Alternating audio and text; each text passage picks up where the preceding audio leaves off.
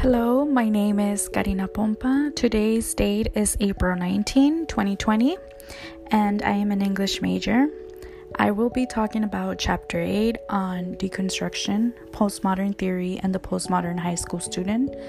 So at the beginning of the chapter, the first quote I will mention is the author claiming deconstruction to be, quote, a practice of reading that aims to make meaning from a text by focusing on how the text works rhetorically and how a text is connected to other texts as well as the historical, cultural, social, and political context in which texts are written, read, published, and reviewed, rewarded, and distributed. This quote is found on page 187 of the textbook. And this definition of deconstruction caught my attention because when we read and discuss a text, we deconstruct and make meaning of a text, like by reviewing and analyzing literature. For example, deconstructing a text by analyzing sentence structures could be one thing, and also exposing cultural bias of the reading. The second quote that caught my attention says, deconstruction is a critical approach that assumes that language is unstable and ambiguous and is therefore inherently contradictory. This is on page 130, and what this quote is trying to amplify that deconstruction is just like a strategy for revealing the meaning in text that were assumed in order for it to take its actual form. For example, texts are never simply unitary, but it includes resources that are based on the author's, you could say, intentions.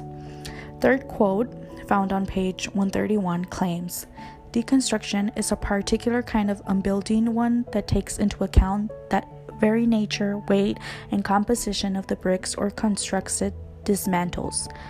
Basically, what this quote is defining is how deconstruction to be the underlying construct of what is being said in a text and how it is being analyzed.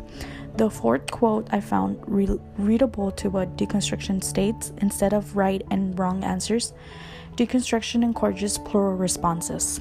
Instead of a hidden meaning that must be revealed, the poetic text is a site where the reader's imagination, experience, understanding, and emotions come into play for unique performances.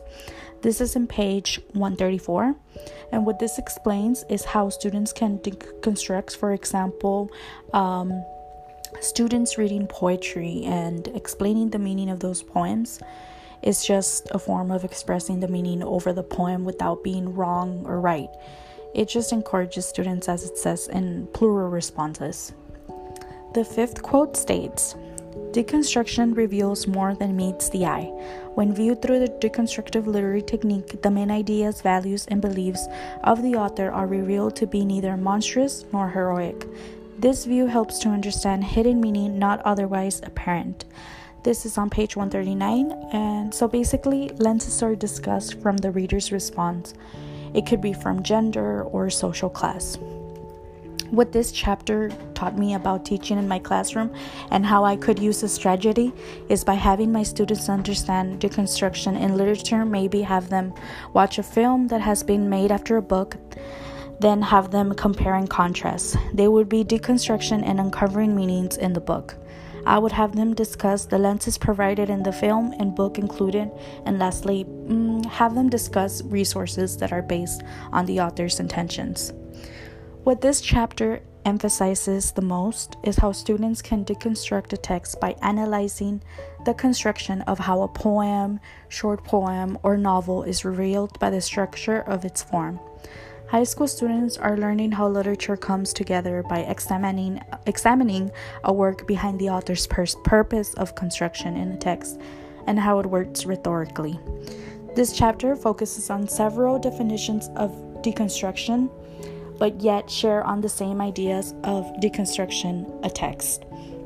And I found really interesting because I am a student as well, and when I deconstruct a text, I do go back and think, compare and contrast sometimes, even when I read a book a few months ago and then I read it again. That is an example of deconstruction, going back to the book and reading what was said, what I understood before and what I understood now. So that would be all for today. Thank you.